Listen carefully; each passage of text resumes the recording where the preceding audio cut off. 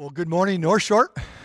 It is good to be back. I've been on furlough for a couple of weeks, so I really missed just the rhythms of the church. So it's good to be back sharing with you. So if you're here live and in person, it is good to be with you. And I'm just excited about just that growing in-person service. And really the focus there is about relationships and coming together in our corporate worship, in our fellowship. If you're still online with us, welcome. I'm glad you're joining us, and I'm excited about just this summer because we are in a new series, and the series is called Straight from the Heart. We're looking at Psalms this summer, and we've titled the series Straight from the Heart because in the Psalms, it is characterized by real and raw conversations. And the Psalms we're going to look at this summer are all from David, because David gets real. And I think we're in a season in our society, each of our lives, that we need to have honest conversations with God.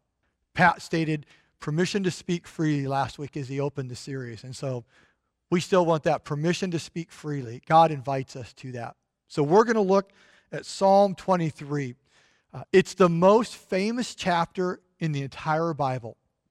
All of you have heard it. If you've been to a funeral or if you have ever gone through a really challenging time, Psalm 23 or a verse from that always kind of floats to the surface. So let's open in prayer. You turn to Psalm 23. Let's pray. Father God, I pray that you would speak to us today through your word, that you would have a particular word for North Shore and the people that call North Shore their home, and our guests that are online or in person. So, Father, we surrender ourselves to you and ask that you would move on our hearts, shape us, mold us into that which you want us to be. We are yours. Have your way with us. We pray these things in Jesus' name. Amen. Amen. So Psalm 23. Psalm 23, it was written by David in a really tough time in his life.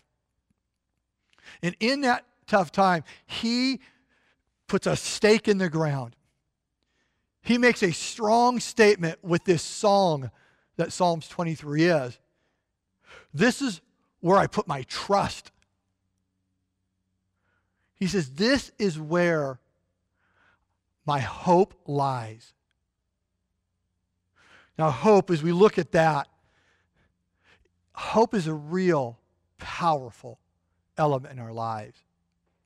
Viktor Frankl wrote in his book, Man's Search for Meaning. He talks about hope, and he talks about it in this story. This story when he was in a concentration camp during World War II. And in a particular Christmas season, the death rate just soared. And he talks about this of why and what he observed. And what he observed was in that Christmas, they were promised in that concentration camp that they would be released by Christmas. And when Christmas came and went and they were not released, the people lost hope. They lost hope and they succumbed to the things around them, and death came. You see, what Viktor Frankl says is that hope compels us. It moves us forward through tough circumstances. It's interesting, in Pastor Ray Johnston's book, The Hope Quotient, what he talks about in hope, he says it's one of the major things in how we get through life and the quality that we get through life with. He says that hope can be grown, that hope can be built.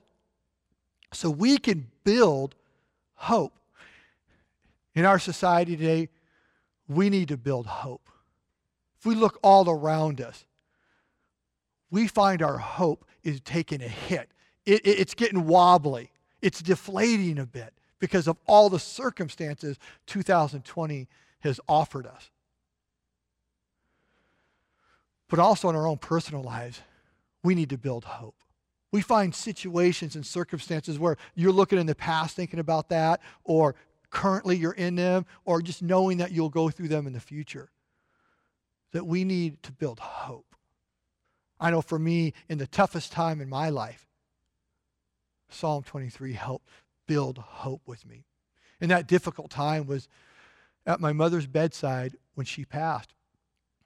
We had to honor her wishes with a living will and take life support off. In the days preceding her passing, I got to go in one night in her room, just her and I. It was the toughest time of my entire life.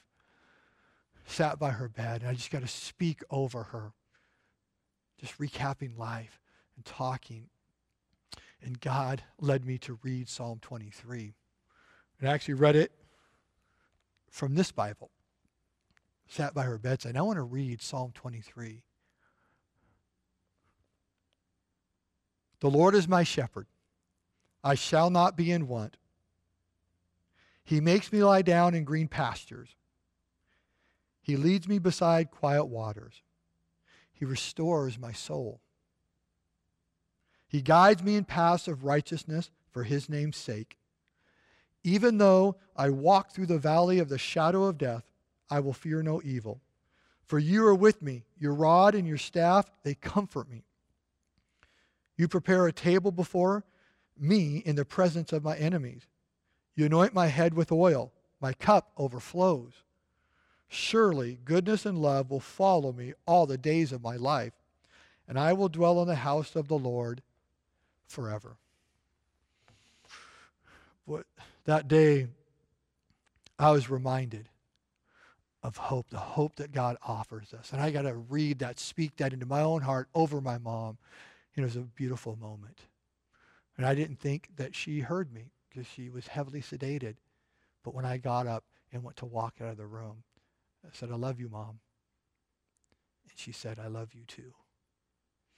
So Psalm 23 means a lot to me. Where do you need Psalm 23 in your life? Where do you need hope in your life? Let's look at Psalm 23 together and see how to build hope. See, we build hope by following our shepherd. We build hope by following our shepherd. And following starts by declaring. Listen to how David starts. Psalm 23:1. The Lord is my shepherd. I shall not want. David's declaration is the Lord. Lord, the word for that is Yahweh. And what Yahweh is, it's the highest name for God. It's the most personal name for God. It's the name that God gave to Moses when Moses asked, who shall I said sent me when he's going off to Pharaoh? And God says, tell him I am sent you. Yahweh sent you. Max Lucado, in his book on Psalm 23, defines Yahweh as this: the one who is. I love that definition. The one who is. So David says, Yahweh, the Lord, is it's his. No matter what's going on around him, Yahweh is his shepherd. And shepherd, this metaphor that David's using here, he knows very well, because early in David's life, he was a shepherd. So he understood what it meant to be led by a shepherd. So his declaration is, the Lord is my shepherd.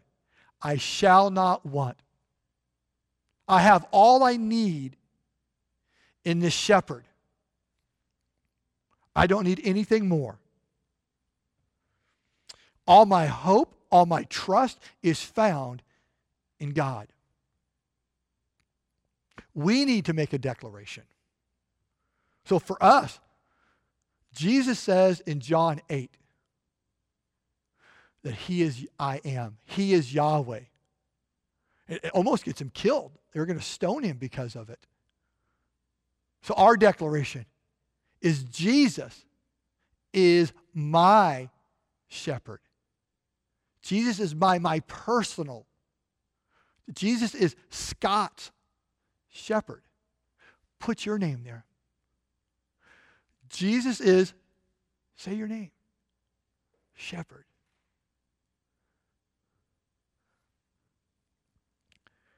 We shall not want. Because Jesus is our shepherd. John tells us that Jesus is the shepherd of us. So Psalm 23 is all about the good shepherd, Jesus. And we shall not want. That he is more than enough for us. All of our hope is found in Jesus and nothing else. So following starts with a declaration. Have you made that declaration in whatever you're going through, whatever you will go through? Is Jesus your shepherd, putting you in a place where you shall not want? Following starts by declaring. So we build our hope also by allowing Jesus to shepherd us. Verse 2 and 3 there. So there's 3 ways he shepherds us to hope. And it's by caring, leading, and protecting us. So we're going to look at those 3. Verse 2 and 3. He makes me lie down in green pastures. He leads me beside still waters. He restores my soul. Jesus builds our hope by caring for us. He loves us. He cares for us. And here's how he cares for us. He provides for our needs. He says that he provides grass and water for these sheep. Their core needs, grass and water, right? So Jesus promises us that. He tells us in Matthew 6 and in Philippians 4 that he will provide all of our needs. Now, where we get tripped up and where our hope gets messed up is when we focus on our wants and we start relying on our wants to give us hope. Our hope comes when our needs are met. And when things get crazy and circumstances come, we have to understand that we have to look and see through that haze and see our needs being met, because that will build our hope. When we wait for our wants to be met, we start losing hope. So he cares for us by providing for us, providing our needs. He cares for us by providing rest. Listen to this. He makes me lie down in green pastures. And I love this because there's this image of this thick green pasture like a lawn. I love thick green lawns. I love to sit in thick green lawns, lay down and just enjoy the sky in this lawn and have rest. My family teases me because right now I'm in this big project trying to get a good thick green lawn at my house. I'm struggling right now, so pray for me, okay? But in that, we have rest. Because it's uncommon in Israel for this thick green pastures. But God takes them there so that they could have good rest. That's the imagery that we have here. Rest is important for us.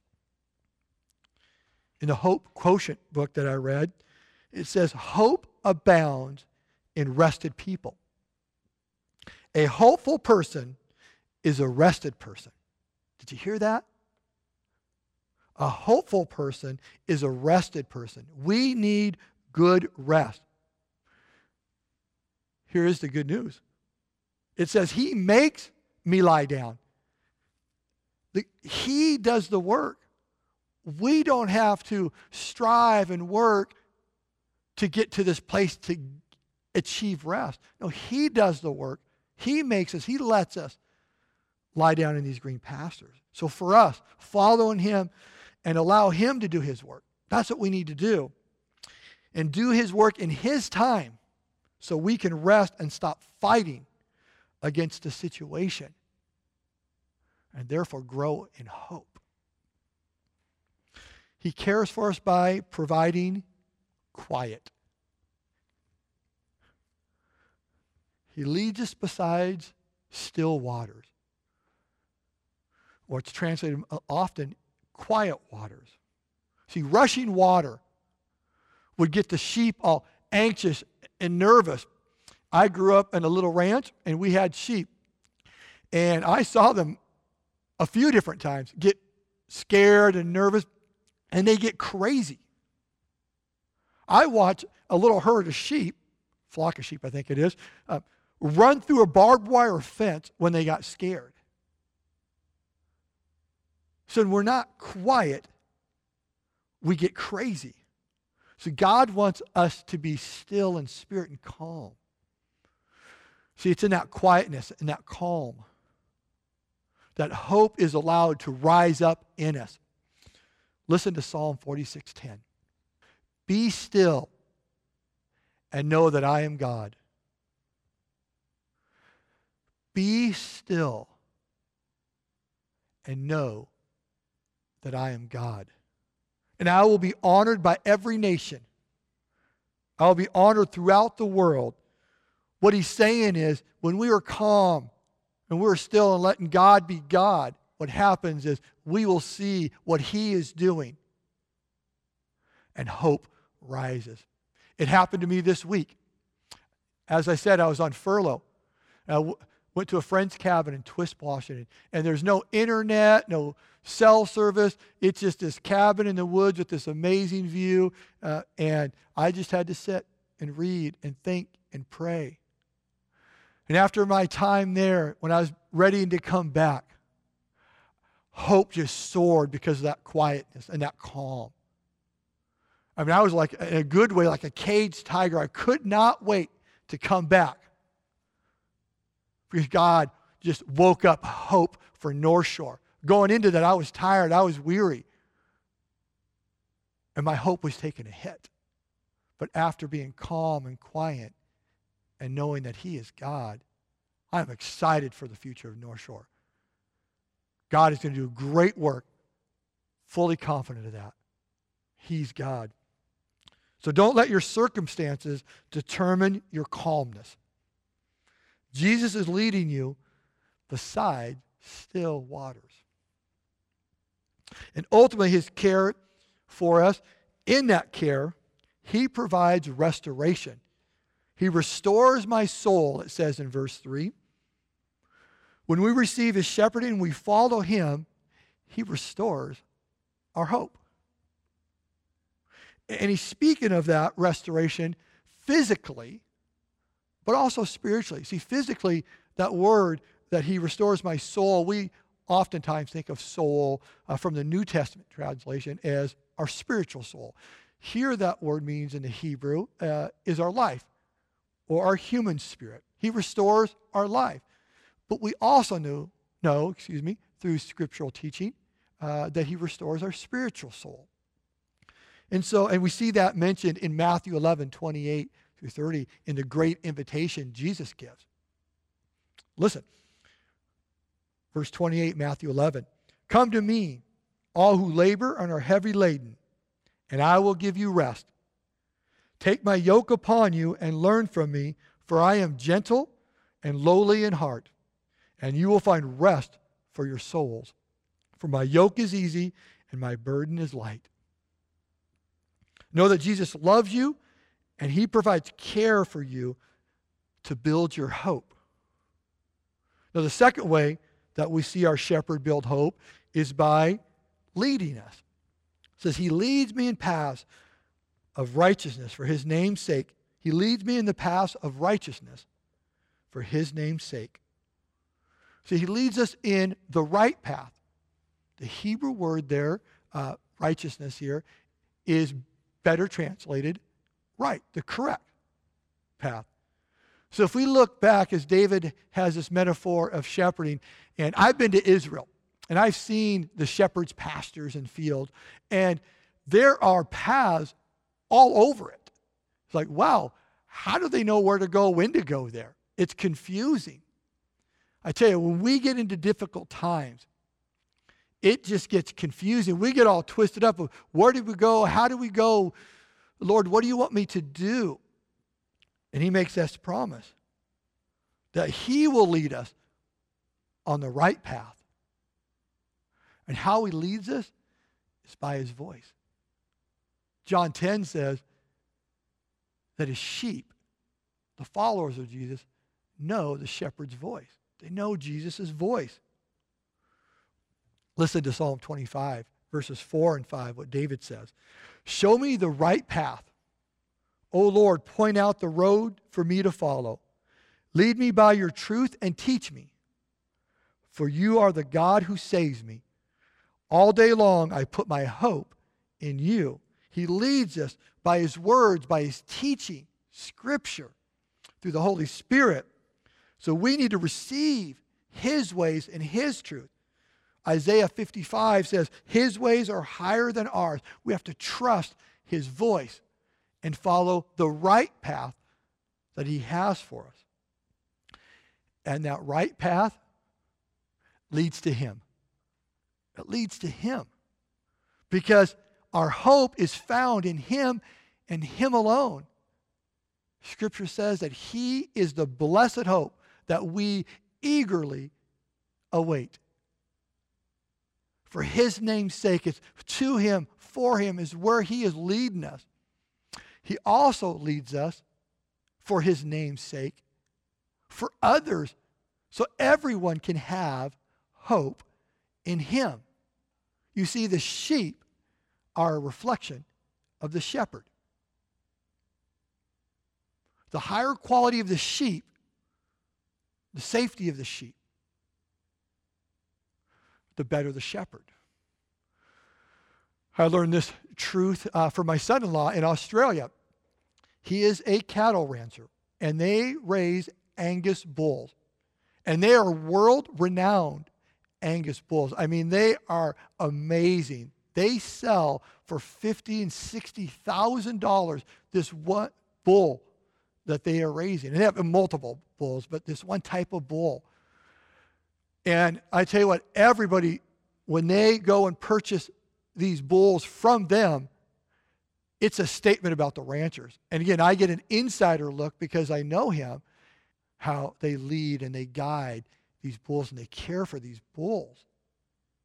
And for us, when we have a hope in this troubled world, it says something about our shepherd, about our Jesus. What is your hope level in this tough time, in your tough time? Say about your shepherd, about Jesus. So, are you allowing Jesus to lead you in hope? So lastly, we see that our good shepherd builds hope by protecting us. By protecting us. Verse 4, even though I walk through the valley of the shadow of death, I will fear no evil, for you are with me. Your rod and your staff, they comfort me. Through the valleys, this is the powerful verse. We've all heard this. Through these valleys, in these dark valleys, enclosed valleys. And it says that they're the shadow of death, through the valley of the shadow of death. Now, it doesn't say death is there for sure. It says just a shadow of it, that it is looming. It's close, and you feel it. See, for us, we feel the shadows of death. Sometimes it's in lives, in people's lives, and we feel that shadow closing in. But sometimes it's the death of relationships. Feel it closing in and dying. Or it's our circumstances, things around us, the world as we know it, closing in, the shadow of it dying. What he claims here is, I will fear no evil. In that shadow, going through that valley, I will fear no evil. See, fear is the opposite of hope. So how can he say, I will fear no evil? And I love this. Because he says this, because you are with me. The closeness of Jesus. See, David here changes his pronoun. He goes from the third person in the first couple of verses to now in verse 4 to the first person. He is speaking directly to God. Personal. You are with me. See, Jesus tells us that he will never leave us nor forsake us. He is always with us. And that is powerful, and it is something that just eases us and takes fear away and allows hope to rise. my grandson. They're staying with us for a while. And he calls me Pop Pop, okay? So he comes up to me in bedtime, and he'd gotten up out of bed a couple times, and he says, Pop Up, will you come lay with me? I'm afraid. I said, okay. So we walk up there, we lay in his bed, and it's interesting, not a word was said. He snuggles up, grabs his blanket, and just lays there at peace because of the closeness of his Pop Pop. We get to do the same when Jesus is close, and he tells us he is right there with us in our valley. And to get through those valleys, he says, I'm going to use some tools of the shepherd. First of all is the rod. And the rod is, for the shepherd, is a stick about yay long, about this big around. And he'd use that rod when a predator would come and throw it at that predator to chase it away or potentially kill it, destroy it. See, Jesus, for us, is our protector, our rod. We have an enemy. You have to know that. We have an enemy that is prowling like a roaring lion, looking to devour someone. That's Satan. And he wants to destroy us. He wants the shadow of death to come in. No. The light of the world, the life, Jesus, boom, is on watch for us. We can have hope in that. His staff, what a shepherd's staff is, and this is what you probably are more used to seeing. It's the long staff with the hook on it, right? The shepherd's staff. Use it to guide us, right? Onto the right path. To rescue us, to rescue the sheep. And when they'd fall over an edge or cliff, he'd use that to get them. Or if they got into the thicket and got stuck or in the mud, he'd use that hook to grab them, to rescue them from places they have went. God rescues us. Jesus rescues us. Also to discipline, right? We had sheep, like I said earlier, and it is interesting how they just bite at each other, nip at each other all the time, right? Sometimes we are the problem with one another, how we treat each other, especially when stress rises and circumstances rises. We have a tendency to turn on one another. And the shepherd reaches out with that staff and pop, just a little, hey, discipline. Because he loves us. He wants us to love one another, wants us to love him. So therefore, he disciplines us. And that, it says here, comforts us. It comforts us because we come to understand his plan and that he is ultimately protecting us. But also another interesting thing. I want you to think about this. Where do you typically find grass and water? Is it on the top of a mountain? Nope. Is it halfway down the mountain? Nope. Where is it? It's in the valley. It's in the valley. It's where you find water. It's where you find this luscious, thick grass. It's there. See, in the valleys in life, our shepherd is protecting us and allowing us to go through that because it's in those valleys most often that we grow the most and our hope increases the greatest in these valleys. And those valleys oftentimes are necessary for our growth. And we need to follow him and allow him to lead us and protect us in those valleys, in those tough circumstances, so that our hope can grow. Now, the second half of this psalm, David writes of the landing place the shepherd has for us and the indicators of the level of hope that we have. We will see here that we build hope by living in our shepherd's kingdom. By living in our shepherd's kingdom. Listen to verses 5 and 6. You prepare a table before me in the presence of my enemies. You anoint my head with oil. My cup overflows.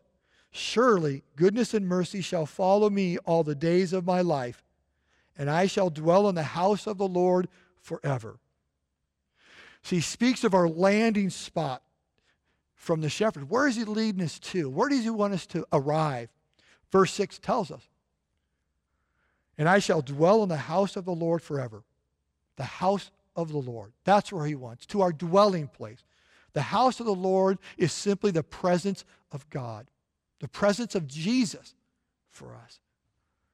And so where he is, now and forever, is called the kingdom of God. It's Jesus' kingdom. Jesus is the king of his kingdom. And David changes the metaphor here to a host, because Jesus is our host in his kingdom.